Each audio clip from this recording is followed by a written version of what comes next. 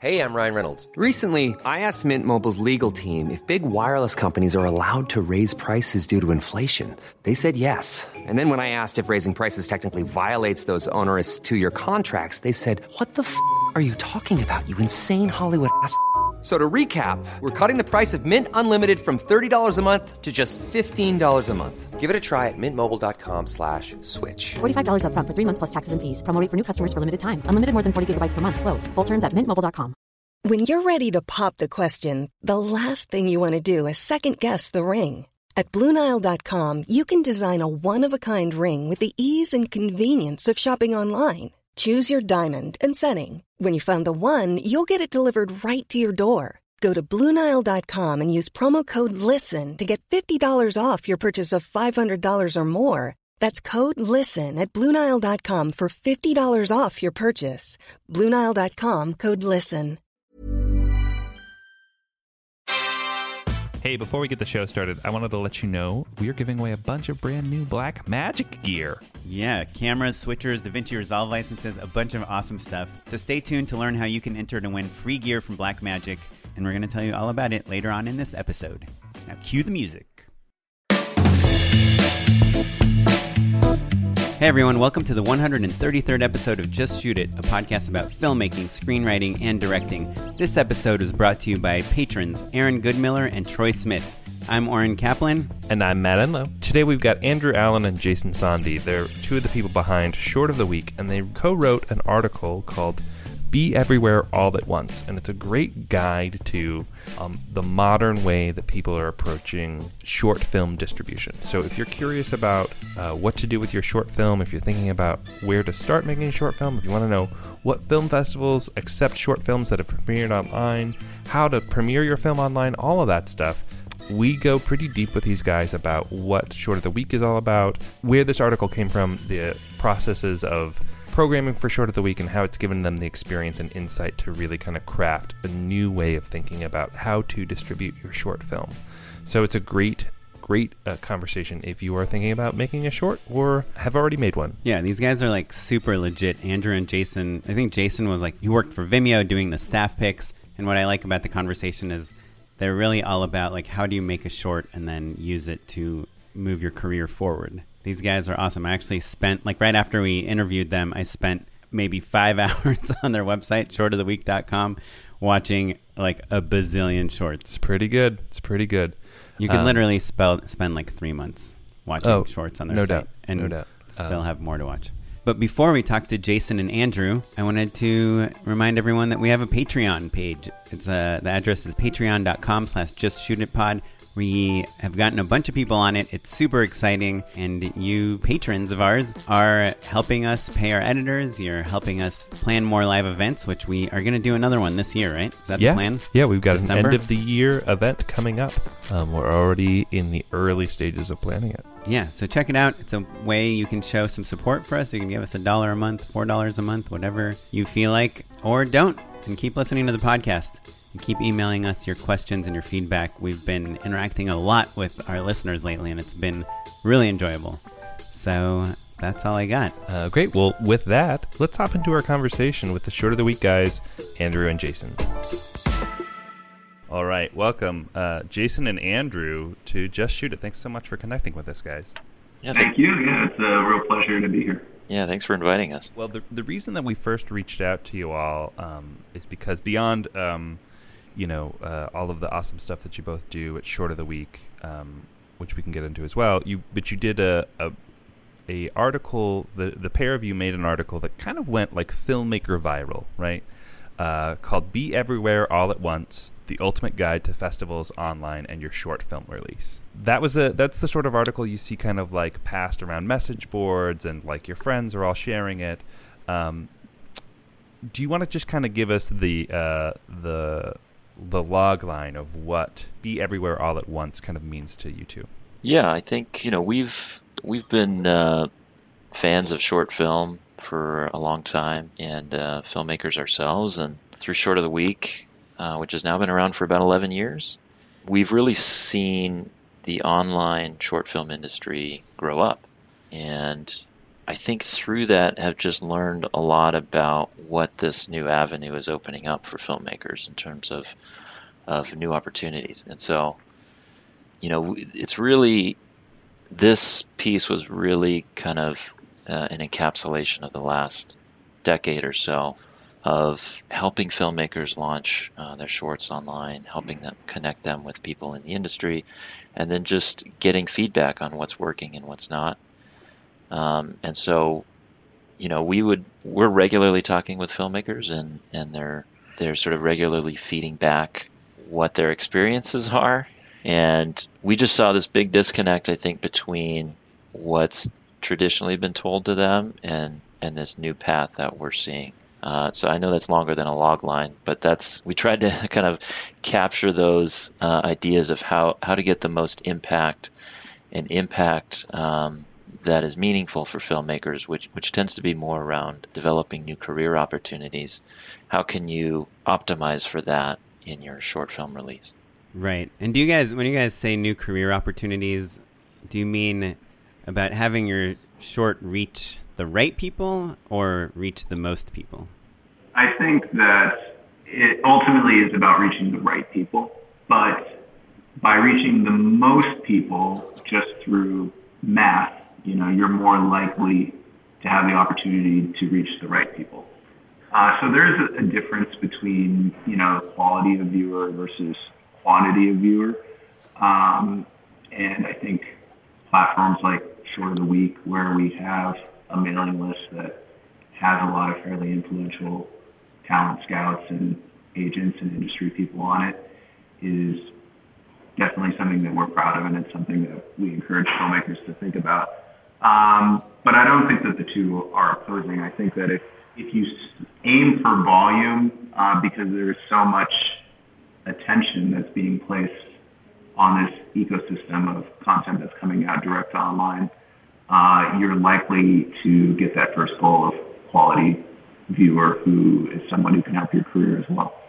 Yeah, no, that totally makes sense. And so just for our listeners that haven't read the article before, what about the Sundance or the TIFF or the Con? Can you release your short online before it screens at one of those places? Yeah, the short answer is yes, you can, but the real answer is it's complicated. We have a companion article that we released, or that we linked to in the Be Everywhere All at Once piece, that makes it really easy for filmmakers to look at 125 of the biggest film festivals in the world and to see what their premiere status restrictions are. And, when we first did this piece, we did it in collaboration with a colleague of ours, Katie Metcalf, who's a short film programmer at Sundance, using a lot of her original research. And we were quite surprised at the time that 66% of these Oscar-qualifying film festivals had no explicit rule against your film being online for acceptance into their festival. And Sundance is a very high-profile example of that. We do a playlist every year of, somewhere between 5 and 10 short films that are part of their official program, which are already released online by the time that the programming announcement comes out.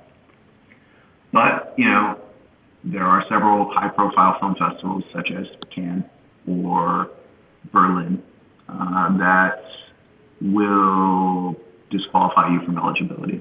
So we encourage filmmakers to think about, what is important to them, what their goals are for their release, and to strategize accordingly. And while I think the Be Everywhere All at Once article suggests that filmmakers should not place as much importance as they currently do on film festivals, we do try to make sure that we're taking a nuanced approach to tell filmmakers to think critically and to think strategically about, what is the best path for their particular case. Yeah, I think the thing that really struck me the most about this article, just kind of on a philosophical sense, is that so often I'm sure you're confronted with people who ask just for kind of like, what's the cut and dry advice? And the answer is always, it's complicated.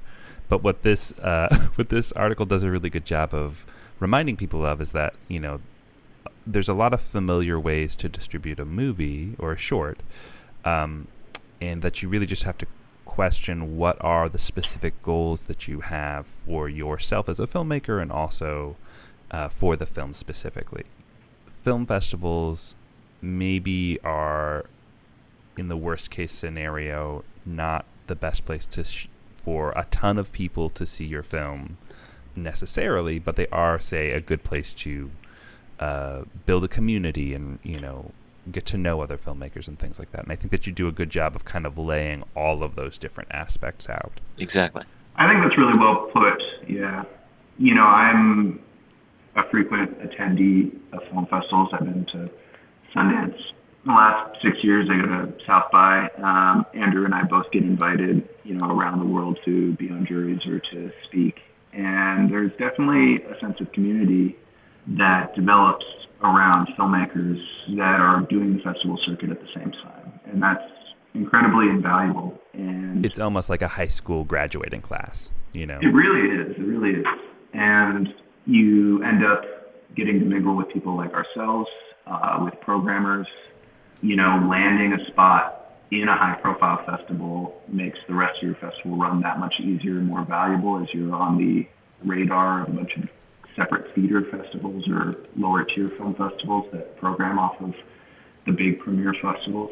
So there's a lot of value in it. But what I've also seen is that it, in some sense, is an insular community. I go to these screenings at top-notch premier film festivals, and I go to the short screenings, and I don't see a lot of agents or managers or producers or development people. And the audiences really aren't generally that big. So being on Short of the Week, in your first handful of days of online release, you will reach a larger audience of people seeing your film than probably your entire festival run put together. And that's a fact. And it's also much easier to reach decision makers because you're not making it difficult on them. In the same way that scripts can travel through informal networks of agents and producers kind of friction-free, your film can do that same way when, you know, a junior person in their office whose job it is to scout Short of the Week or scout staff picks can freely share with an executive in their office, or it can be sent through email. There's a certain removal of friction that really helps a filmmaker get their work seen not only then by mass audiences, but by also the kind of key decision makers that can help move their career forward. Yeah, I think that's something that like our listeners really need to hear. I can't tell you how many times I've gotten an email from someone, even like there's 2 Kickstarters that I contributed to for short films, and they'll email all the time saying, hey, we're going to be at this film festival, we're going to be at this Shorts Fest or this thing, like you should come see it. And my answer is always like, can't you just send me a link? Like, I do not want to go to a film festival to watch your one short that's probably among a bunch of different shorts that I'm even less interested in. So if you can send me a link, I will watch almost anything. You know? As a slight tangent, I would even go so far as to say, don't put a password on your short. You know, like, don't give me like a case sensitive in-joke password. Just send me a private link. Like, mistyping your, you know, in-joke a couple times and just could be the difference between me deciding to watch your film or not, or watching it with you know, without being grumpy.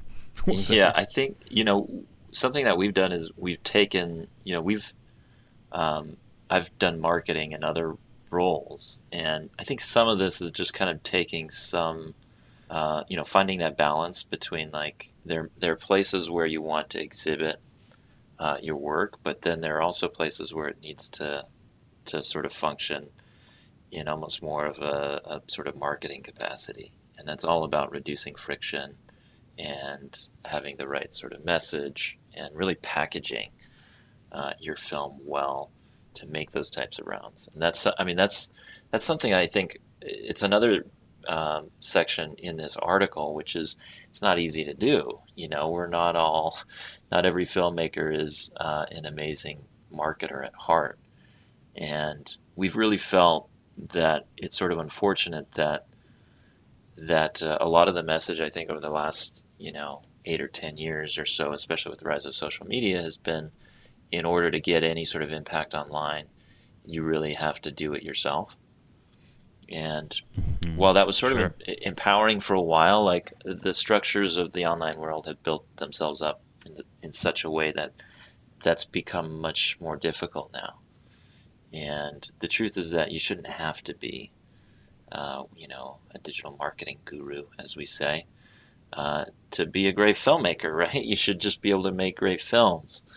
And hopefully that's part of the role that we've tried to step in and take, is that we can help package your film and get it out to audiences and get it out to decision makers. Just to play the listener at home who didn't get into a top tier festival and maybe even didn't get accepted to Short of the Week, right? I think there is a little bit of a question where, the thoughts of don't build an audience or securing a fancy premiere, that becomes a little bit more frustrating when you're not getting accepted to the South Bys and the Sundances and the TIFFs of the world. Do you have any thoughts for those filmmakers? The ones who are maybe not quite ready for the prestige or haven't been accepted to that party yet? Yeah, I would say I think it's important at whatever level you're at to get honest feedback on where you are and what you're doing, and that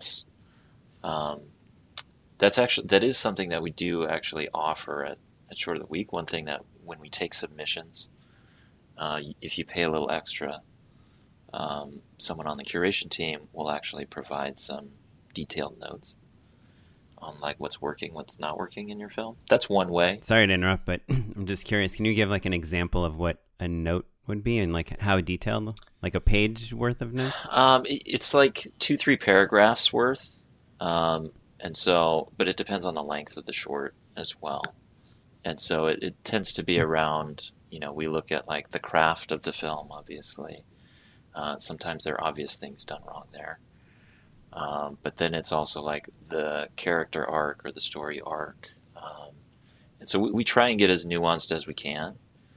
The really difficult ones are sometimes, and we see this a lot, and it's something that I think you have to find a way as a curator to kind of fight through. But something that we see a lot is there are a lot of like well-executed films that just don't add up to anything that significant in the end, and those are the hardest ones to get feedback on, because it's like you executed a film really well, but sometimes it just doesn't have that special little something to make it noteworthy. And is that different than not having a good ending? It's definitely different. I mean, a sort of ambiguous ending, or like you can still have a good ending, but sometimes like, I'm sure you guys have done it. You've seen a film, whether it's a short or a feature, but at the end of it, you're like, I think I've probably watched the same film like 5 or 6 different times already.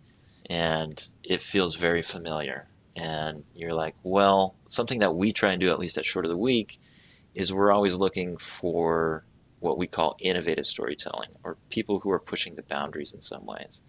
And that's either through like new techniques, or new styles, new formats, but it's also through like characters that we haven't seen before, perspectives that we haven't seen, or a sort of style of dialogue that we haven't seen. And so that's something that we're particularly looking for. But it's, I just to get back to that original question, I do think, you have to put it out there in some way to get feedback. Whether that's like a local film festival or putting it on Vimeo yourself, you do have to get it out there, because we get a lot of people submitting to Short of the Week. We only accept about 4%. And more that 4% that we do accept are people that have submitted to us in the past. And so what we always try and say, it's cliche, but filmmaking is a bit of a journey. Like, you have to really learn it and learn yourself and learn your own voice through it. Yeah, no, that is interesting. Matt and I were talking about, before we started talking to you, about how we've seen a lot of our friends that have gotten into Sundance or gotten into South by. They've been to those festivals a bunch of times. They met people. They saw what works there and what doesn't work there. Yep. And they didn't just like make a short film in a vacuum and then got really depressed when it didn't get into Sundance. Yeah, I'm looking. So to submit to Short of the Week, it's $30. Yeah, it's 30. And it's under 40-minute films. So your acceptance rate as of now is around 4%. Yeah, it's about 4%. It's like Harvard. It's just there's so much great work coming out, and we have to find ways to keep raising our standards because we can only publish and promote so much. You know, we don't want to. We could accept 3 times as many, but then the individual acceptance, we wouldn't be able to promote each individual film nearly as much. So we tried to maintain a level, but that means we have to keep raising the bar. Cool. So I guess, probably the big question that you get asked all the time, or some version of this question is like, what are kind of the no-nos that you see in short films that people should avoid? So just to give you guys a little bit of background, a lot of our listeners are newer filmmakers, people that just graduated film school, people that have worked in reality TV and now are trying to move into narrative, kind of, and people that are making short films, submitting them to festivals. Like, what do you guys have any kind of general tips of things to avoid or do? Do you want to take it, Jason? I've got the article. We actually have an article on this too, but the 15 Things Wrong with Your Short by Ivan. Damn, you guys have written an article about every good question.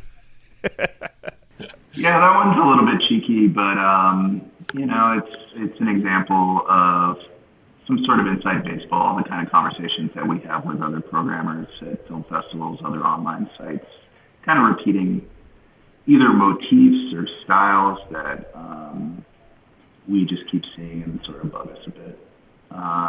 For example, there's certain types of stories that when you get over 3,500 submissions every single year, you start to notice these weird similarities. Like, man, there's an awful lot of movies about hitmen, and they're always like sad and wrestling with whether they're good people or not. It's like, well, no, you kill people for them, and you're not a good person. There's also, a surprisingly huge subgenre of very bad black and white noir homages. It's not to say that you can't make a good one of those. Like, there's no hard and fast rule. Like, every rule is made to be broken.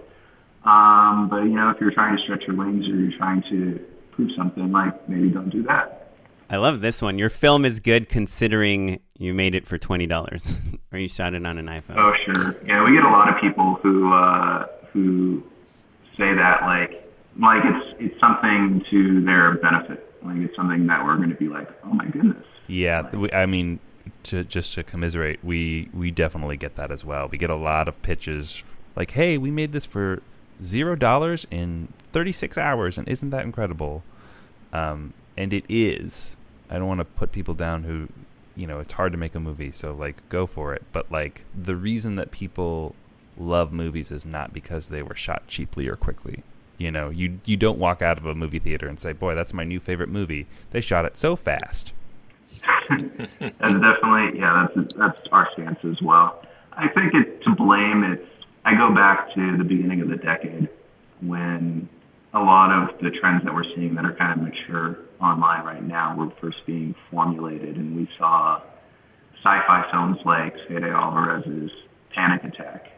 At the time, he was a complete unknown. He was a university kid in Uruguay, and he makes this CGI sci-fi 2-minute thing at home on his computer using, commercially available software. And that ended up being a big headline. That was one of the reasons that piece goes viral. Or, the first time that with DSLRs you could get shallow depth of field and get that sort of cinematic look, there was a certain thrill to like, oh yeah, you can do this cheap. Like, I don't need to rent a 16 millimeter camera, and I don't need to process film, or even like, I don't need $3,000 of glass with some sort of intermediary between cinema glass and my like DX100 or something like that to get a really polished look. And so at times those kind of things have worked to the PR or publicity advantage of filmmakers. But it's just not really the case anymore. Like, everybody and their mother is getting an Alexa on the weekend from their local shop. And I think that's one of the really trickiest things, having done this for over 10 years, I would say, is to a certain extent, you used to be able to prejudge shorts on superficial qualities of cinematography and overall image look. And that's really not the case anymore. It's incredibly simple to get a good-looking film now. So now your judgment has to go back to kind of classic things like, well, is this well written? Is this well acted? Is the point of view something that's worth telling in the first place? So, yeah, I think what I'm hearing is like there's the thought of like, oh, a DSLR or a cheap camera or a fast camera or whatever gear you've got, it's just fundamentals, right? And so that's freeing for people in that, like, if they've got an Alexa lying around, great, you can go shoot with that, pull those favors. But if you don't, that also doesn't matter, and can be exciting as well. But the story and the characters are always going to be the thing that everybody cares about. Right. And I think, fortunately, as the standards have gotten higher, we're seeing gear culture recede a little bit. Like, I remember in the early days of my curating Vimeo staff picks, people like Philip Bloom and No Film School, like, it was incredible amount of focus on gear. And maybe I'm just a little bit removed from those communities anymore, but I feel like more and more people are talking about storytelling and writing and crafting good films, and are obsessing less about, what kind of lenses you're using, what kind of nonlinear editor you're using, that sort of thing. Well, I think the other thing that is probably related to that is it used to be in the days of the DVX-100 that we're all like trying to make our stuff look like Hollywood movies. But to your point of everyone has an Alexa now, like, we literally are using the same cameras on our $2,000 short as like they're shooting the Avengers with. Yeah. So it becomes a non-issue anymore. Yeah, and it does, or it's at least it's not an excuse of like why your movie isn't good because you didn't have the same equipment that the Hollywood people have. Exactly. Because you pretty much do. And I think like that trend, if we think about technology trends, like that's only gonna continue. Like, it's gonna get easier and easier, and you have people shooting films on iPhones now that look amazing. They look great with the stabilization and 4K and all that. And so it's only going to keep getting easier and easier. And, people are always ask us a similar question. I think sometimes what the analogy I like to bring is just writing. Like, who cares if you wrote an amazing script? Who cares what application you used or what amazing typewriter you used? Is it a good story? And the tools are going to get easier and easier to use, and easier to make better and better looking stuff. And ultimately, what really stands out is great story in the end. And that's what we've always tried to focus on. I think at Short of the Week is really trying to find good stories that hopefully transcend some of that. So oftentimes we'll go back and watch films from like 8-10 years ago, and they'll still look as fresh as they did then. And so we try and, like, as much as you can, put story at the forefront because technology trends are going to change. So obviously another trend we've seen, that gear is becoming less interesting, but obviously over the past 2 years, like, there's been a big push for diversity, and I think the kind of white male director guy that used to write a short about a person that was just like him is maybe now writing a short about an older Native American woman, or kind of trying to inject a new point of view that people haven't seen that much before. Like Jason was saying, like, is this a point of view that we care about that feels fresh? But a lot of times it seems to maybe fall flat on its face because it's, the opposite of authentic. Like, is this a trend you guys are noticing at all? And what do you think about it? I think that it is something that's on a lot of people's minds. I don't see a lot of what it sounds like you're describing, which is, people trying to speak for vantage points that they don't have authenticity with. I think this is something that's always affected documentary a little bit, which is that you do get adventurers who like to go overseas and sort of drop in for a couple of weeks and shoot a place. And to a certain extent, no matter how much sensitivity you're able to corral, it's hard to represent that authentically. But I can't say that I'm seeing a lot of that in scripted work, where, for example, white bro director is trying to suddenly write trans characters or anything like that. What I have seen a lot more, and what we think is really exciting, is that we're seeing a lot more trans directors just writing about trans issues, or people of color speaking about what's going on in their communities, or speaking about familiar stories from kind of new perspectives from what is an underrepresented viewpoint. And I think that's really cool. And it's one of the great things about shorts. It's why we think that why we kind of think passionately about championing shorts, because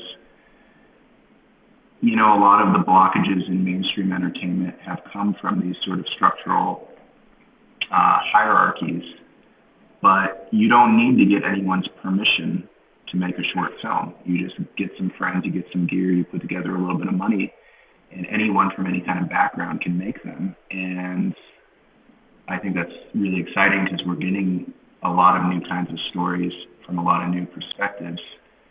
And that's one of the reasons why we think that the work that we do at Short of the Week is important, is to try to serve a bit of a bridge to connecting these new kind of diverse filmmakers to the kind of entrenched established industry.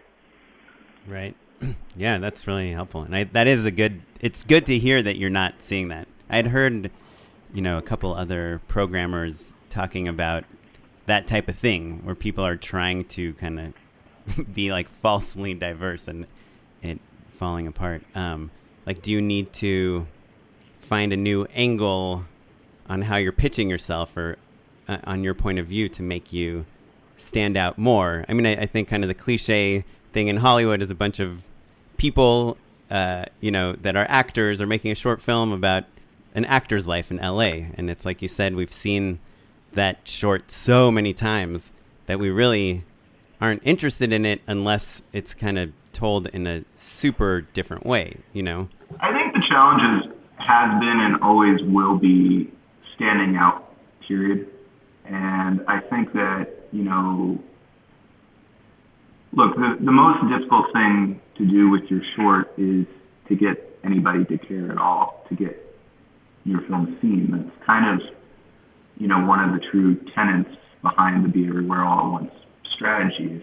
It's really difficult to get anybody to give a damn about your creative work. There's so much professionally produced content out there that is really, really good. So why should people care in the first place?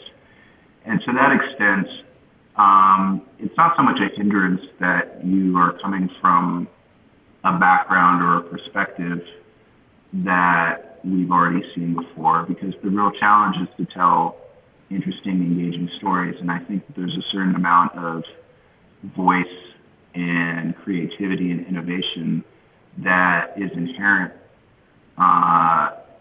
in one's ability to stand out and tell good stories that is sort of timeless.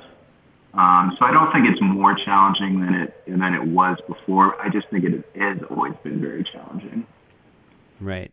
But it is, I guess, one of those things like you're saying that it used to be that if your short just looked really good, or you had access to the equipment, or a celebrity actor or something, that's like what set you apart. But now that playing field has kind of been evened out, and now it's going deeper. I mean, I think it's awesome. Just like browsing through Short of the Week right now, it's like, every single one of these shorts. Like, I could spend like a month just like watching these shorts, and they all look super unique in a way that probably was not the case like 5 years ago. So yeah, it's exciting. And you can browse by country. You can we have a channel for female filmmakers if you want to look at films directed by female filmmakers, LGBT, and so there's, exactly as you're saying, like lowering the barrier with the tools, but also lowering the barrier with distribution. Being able to put it online means that suddenly, it's the things have been opened up for people in a way that they just never have been before. And I think that's why we're starting to see a lot of new voices from all over the world, all sorts of different backgrounds that we haven't seen before. Well, and the thing that I like about Short of the Week in a kind of different context is that you two get to speak from a level of authority because of, in terms of like what feels familiar or what feels played out or what we've seen before, because you all watch a bajillion shorts every day, right? Like you said, like 3,500 shorts come into the website a year, right? So, so with that sort of breadth of knowledge, right, it's much easier to spot trends and to see what's familiar or what's not. And so I think listeners at home will think like, wow, well, how, what, I have a lot of ideas. What's the one that's going to stand out? That can be hard to pick, right? But it could be as simple as going to Short of the Week and seeing, what people are doing. If you see, a trends like that becomes apparent basically. And so you don't have to be a film programmer. You don't have to be a showrunner reading samples all the time to see the trends that are happening amongst filmmakers. What's zeitgeisty right now, and what are the things that maybe you want to shy away from because we've seen them too many times. Yeah, I think that's well said. And, it actually is a little bit surprising to me how few filmmakers who want to make a short film actually watch a lot of short films. Sure, yeah. They're all Tarantino buffs, or they, subscribe to Filmstruck, and they think of themselves as cinephiles. And yet very often you'll talk to them and realize that they don't actually watch that much of what their peer group is making. And they don't watch a lot of shorts, even though they are writing or directing a short script. And the mediums are different. There's an art to a good short film that is very different than feature film or episodic. And it's something that I think it behooves aspiring filmmakers to realize. And you see, one of the big things that we sort of rail against is, people making these 20-minute short films where they're trying to cram all 3 acts of their feature script into that sort of compressed timeline. It's a rushed feature, not a short. Yep. Or they only take 1 act of their feature and they forget to tell an actual full story. It's all set up with no payoff, or, the timing is all wrong because you are trying to get to some sort of climactic event without having put in the work in character development. So, I encourage everybody, watch more Short of the Week. Yeah, and I think that's a piece of advice that a lot of people get is like, why don't you make a short that is like a scene from your feature, or that you can take to the film festival and sell it as a feature or a TV show. And it's hard to do that because, like you said, it might be a good scene, but it's not a good short. I mean, it's something that we recommend to people, which is before you put your film online, before you put the effort in presenting yourself to both audiences and industry, know what you want to pitch. It's a case that happened to us. Andrew and I, we collaborated on an animated short film, 8 years ago now, the Thomas Beale Cypher, and we didn't think that it was anything special, and we didn't get into really high-quality film festivals, but we put it online, and it ended up being a real surprise hit, and I think we ended up taking maybe 20 generals after that, wow. And everybody was like, what do you have a feature script for this? And we're like, no. Do you have other ideas that you want to pitch? And I'm like, well, we didn't know this was going to happen. And no, we don't really consider ourselves filmmakers like that. So whether it's an adaptation of your short or whether it's something else, you should have something that's reasonably in good state and that you can polish up and you can be ready that when you do get that call, you have something to pitch. Because we hear from our filmmakers who we feature on Short of the Week, even if they have played A-list festivals and had a long festival run, they generally get more generals off of being online in that first week than they get through their entire festival run. And so, I don't have any sort of precise numbers, but I would guess that maybe 5 to 6 sort of industry meetings would usually arrive out of being featured on the site. So that's awesome. Do you have any other kind of notable success stories or people that like had a short on Short of the Week and then directed like a Marvel movie or anything? We haven't quite gotten there yet. I think what's been pretty fascinating is, as Andrew said earlier, filmmaking is a journey. And a lot of the filmmakers that we curated in the early days at the site are just now sort of advancing to those sort of privileged positions. In the Be Everywhere All at Once article, we highlighted, just a handful of interesting success stories from recent times. So the sci-fi movie Kin, which was in theaters this past month, was based off of a short film that we featured on the site from Josh and John Baker. We've been longtime proponents of the filmmaking duo, the Daniels, who've been featured on the site multiple times. And they did Swiss Army Man with Daniel Radcliffe, which A24 bought and released. They also did the Olympics commercial, which was amazing. The Nike spot, right? That's right. And last I heard from them, they had signed on with the Russo brothers to do a big budget original sci-fi film. Oh, wow. That's awesome. Jordan Vogt Roberts was a Short of the Week award winner, I think back in 2011, 12, something like that, for a really brilliant short film called Successful Alcoholics. And he most recently directed Kong Skull Island. That's awesome. So you guys are the gatekeepers of Hollywood. We're in the interesting spot of trying to be modest. I do think that we make a difference. But at the same time, we're not working as a management company or an agent. We're not packaging and, really taking our filmmakers out and having them do the rounds. So, there's only a certain amount of credit that we can take. I think first and foremost, it's these filmmakers' talent. And I do believe that talent rises.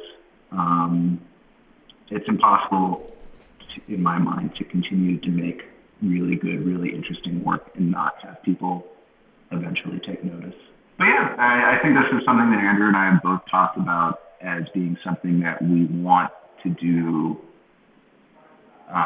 more of, to be more explicit in using the connections and the kind of taste-making appeal that Short of the Week has within industry, because we hear from industry and we know that they are paying attention.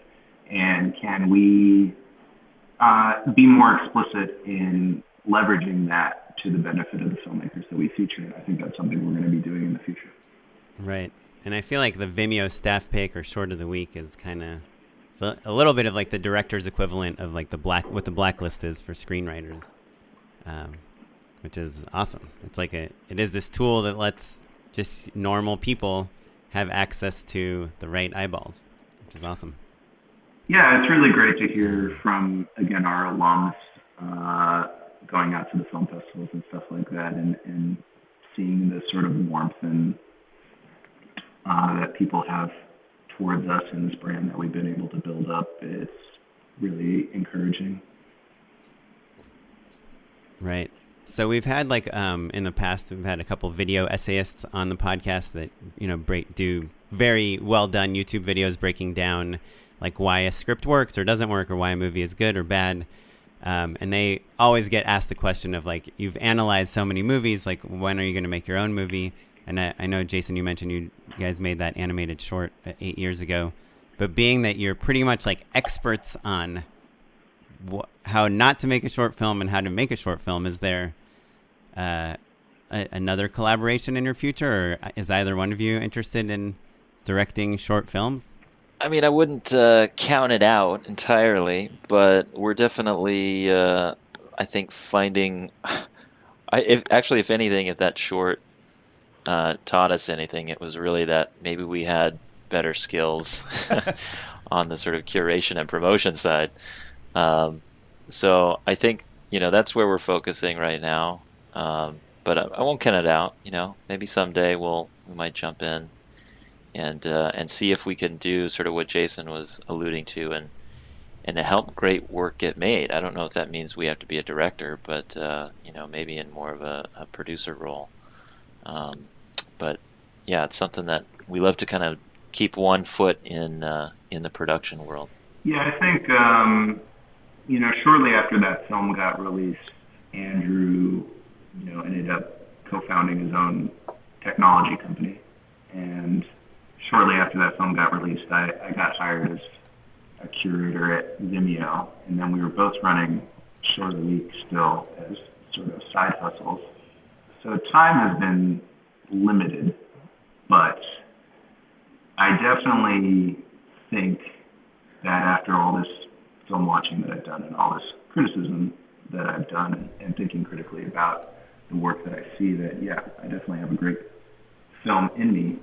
It's just gotta find that time and gotta take that leap. And I don't have to take the ego hit of having to make something bad if I continue to kind of sit on the sidelines for a little longer. Right. Yeah. I feel like if I was in your guys' position, I would be discouraged from making a short film, because you see all these insanely good short films with great performances and great cinematography and great concepts, and it's the short that I was going to write about my stressful morning just doesn't hold a candle to any of these stories. It's almost intimidating to be exposed to all this good content, Yeah, I can sympathize with that feeling, no doubt. So maybe our listeners should avoid Short of the Week. Is that what you're saying, guys?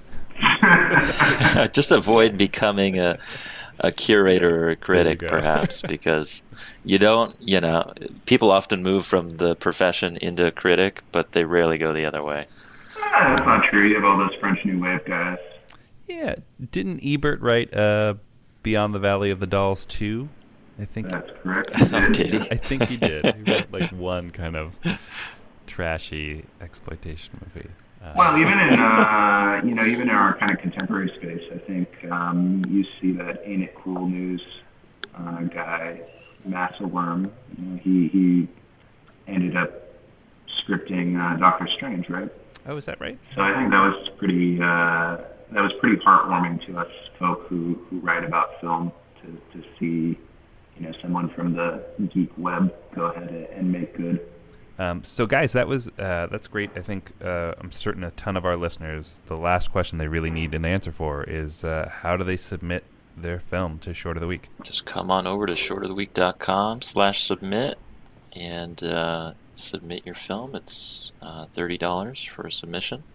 If you want some feedback, that's a fee on top, but we'll give you some quality feedback from one of our top curators. And I highly recommend you read their article, 15 Things Wrong with Your Short Film, before you submit, because it might save you $30. Might be too late. Maybe you should read that article while you're writing. Yeah, read it now. Why not? Well, you can at least remove the list of meaningless laurels. Yeah, that one gets us every single time. Or add color back in.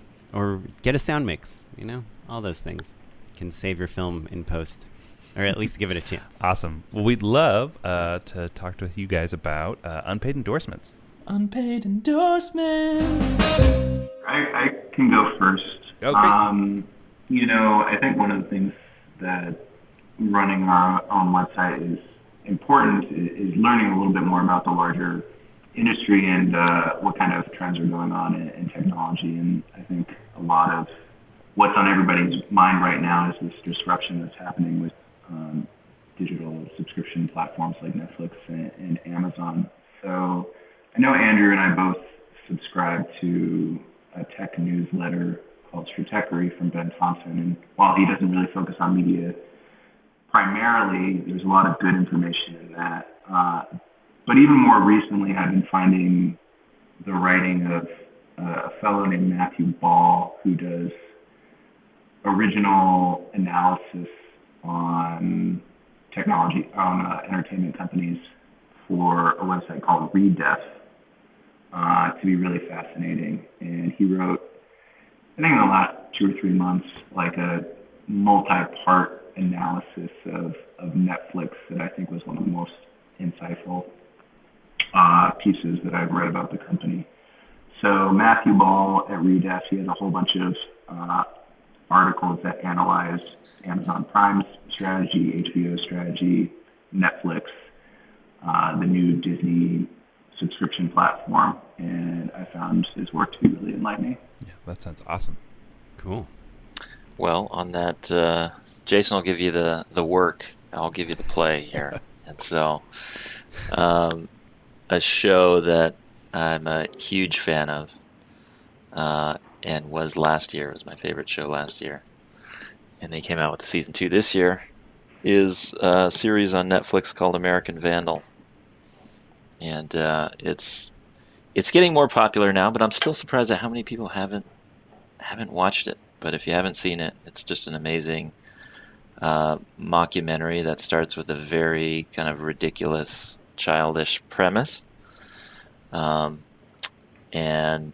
then takes it in very interesting, deep ways. And so by the end of the season, you've kind of taken a look at youth culture and media, and particularly how social media plays in with that in a very, very interesting way. I think it's doing some of the most interesting writing in television right now, under a very silly premise of a whodunit around who is the turd burglar. Yeah. Tiny self-promotion, but if you're interested in hearing how that show came to be, the creator and director Tony Ascenda has been on our podcast and gives pretty much the breakdown of how he came up with the idea, from coming up with the idea to selling it to making it. Check out that episode, one of our past episodes. It's one of my very favorite episodes. It's really great. I'll have to listen to that. Yeah, it's it will make you not like Tony that much, because he pretty much like came up with the idea like one morning, mentioned it to someone that night, and like in the way he tells the story, it seems like a week later it was like sold to Netflix. It was much more complicated, and he's obviously like very talented, but it's just kind of like a really good example of like perseverance and just being like sharing your ideas with the world and testing them out and seeing what happens with them. Cool. Well, Matt, you got anything? Yeah, I actually, inspired by this conversation, I'm going to pull an old favorite that I believe was a short of the week, or maybe a Vimeo staff pick, but I saw it at Palm Springs, so I'll do a two-parter actually. Killer, the short film Killer, by Matt Kasman, is a great, concise, stylized, hilarious, dark short that I don't want to give too much away. It's like a little not safe for work, but it's about a little boy who has a misunderstanding about the way that masturbation works, and terrible hilarity ensues. But it's called Killer by Matt Kasman. We'll have a link in the show notes. And then also, it made me think of Palm Springs, which is a great short film festival. So if you are in the greater Los Angeles area and have the opportunity to go out there, it's like scrolling through Short of the Week, but in a movie theater. So that's a nice little short-focused festival, basically. Yeah, Matt Kasman is great. We featured Killer on Short of the Week, so you can definitely watch it there. And we also have an older film of his, which if you're a big fan of his, maybe you haven't seen this one, you should check it out. It's on Short of the Week as well, called Flagpole. And if you I haven't like seen it. Killer, I think you'll like Flagpole as well. Well, my endorsement is an Instagram account. I think so. The guy that runs it, his name is Mike Dempsey, and the account is at Mike's Butt, MikeSbutt. And I'm pretty sure Mike Dempsey is roommates with Jess Dunlap, a DP that Matt and I have both worked with a lot. But he's a director also, but he takes these photographs, and they're all practical, and they're just like insane, of people just in weird positions, like smashing against walls and hanging from basketball hoops and floating and falling down stairs. And he a lot of times will post kind of like, I think this might be more on Facebook, but like his behind the scenes of just like seeing his like models like jump up in the air as he's like taking their still photos. But check it out, at Mike's Butt.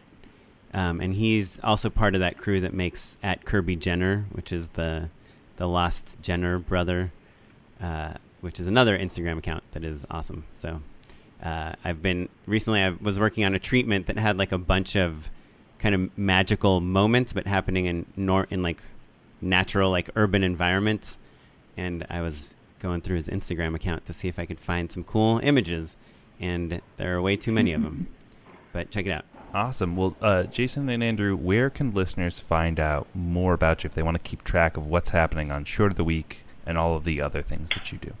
The best thing to do is to go to Short of the Week and sign up for our newsletter. You can get our daily reviews into your inbox, either daily or in a weekly digest.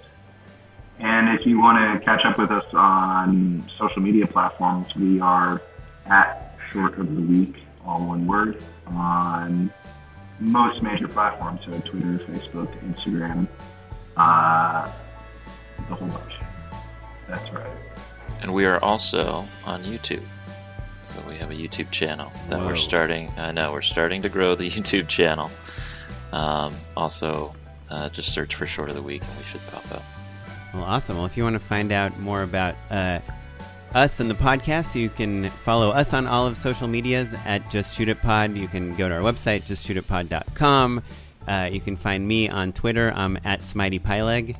And I'm at Mr. Matt Enlow. This episode was produced by Madeline Rosewatt. This episode was edited by Jay McCullough. And the music you're listening to right now was provided by the Free Music Archive and the artist Jazar. And our webmaster is Ewan Williams. Thanks, everyone. Bye. Even when we're on a budget, we still deserve nice things. Quince is a place to scoop up stunning high-end goods for 50 to 80% less than similar brands.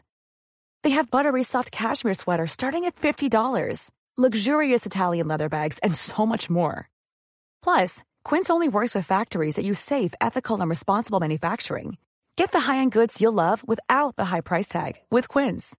Go to quince.com/style for free shipping and 365-day returns. Mom deserves the best, and there's no better place to shop for Mother's Day than Whole Foods Market. They're your destination for unbeatable savings, from premium gifts to show-stopping flowers and irresistible desserts. Start by saving 33% with Prime on all body care and candles. Then get a 15-stem bunch of tulips for just $9.99 each with Prime. Round out Mom's menu with festive rosé, irresistible berry chantilly cake, and more special treats. Come celebrate Mother's Day at Whole Foods Market. Hey, it's Paige DeSorbo from Giggly Squad. High quality fashion without the price tag. Say hello to Quince. I'm snagging high-end essentials like cozy cashmere sweaters, sleek leather jackets, fine jewelry, and so much more. With Quince being 50 to 80% less than similar brands. And they partner with factories that prioritize safe, ethical, and responsible manufacturing. I love that. Luxury quality within reach. Go to quince.com/style to get free shipping and 365-day returns on your next order. Quince.com/style.